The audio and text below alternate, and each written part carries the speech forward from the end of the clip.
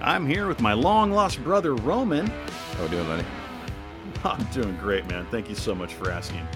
And my best friend, who should be using a glue stick on his lips rather than chapstick, JT. You know I'm not going to shut up. You cannot force this down. My name's Lenny, and this is the Mr. Good Beer podcast. Guys, I have a moral dilemma question for you today.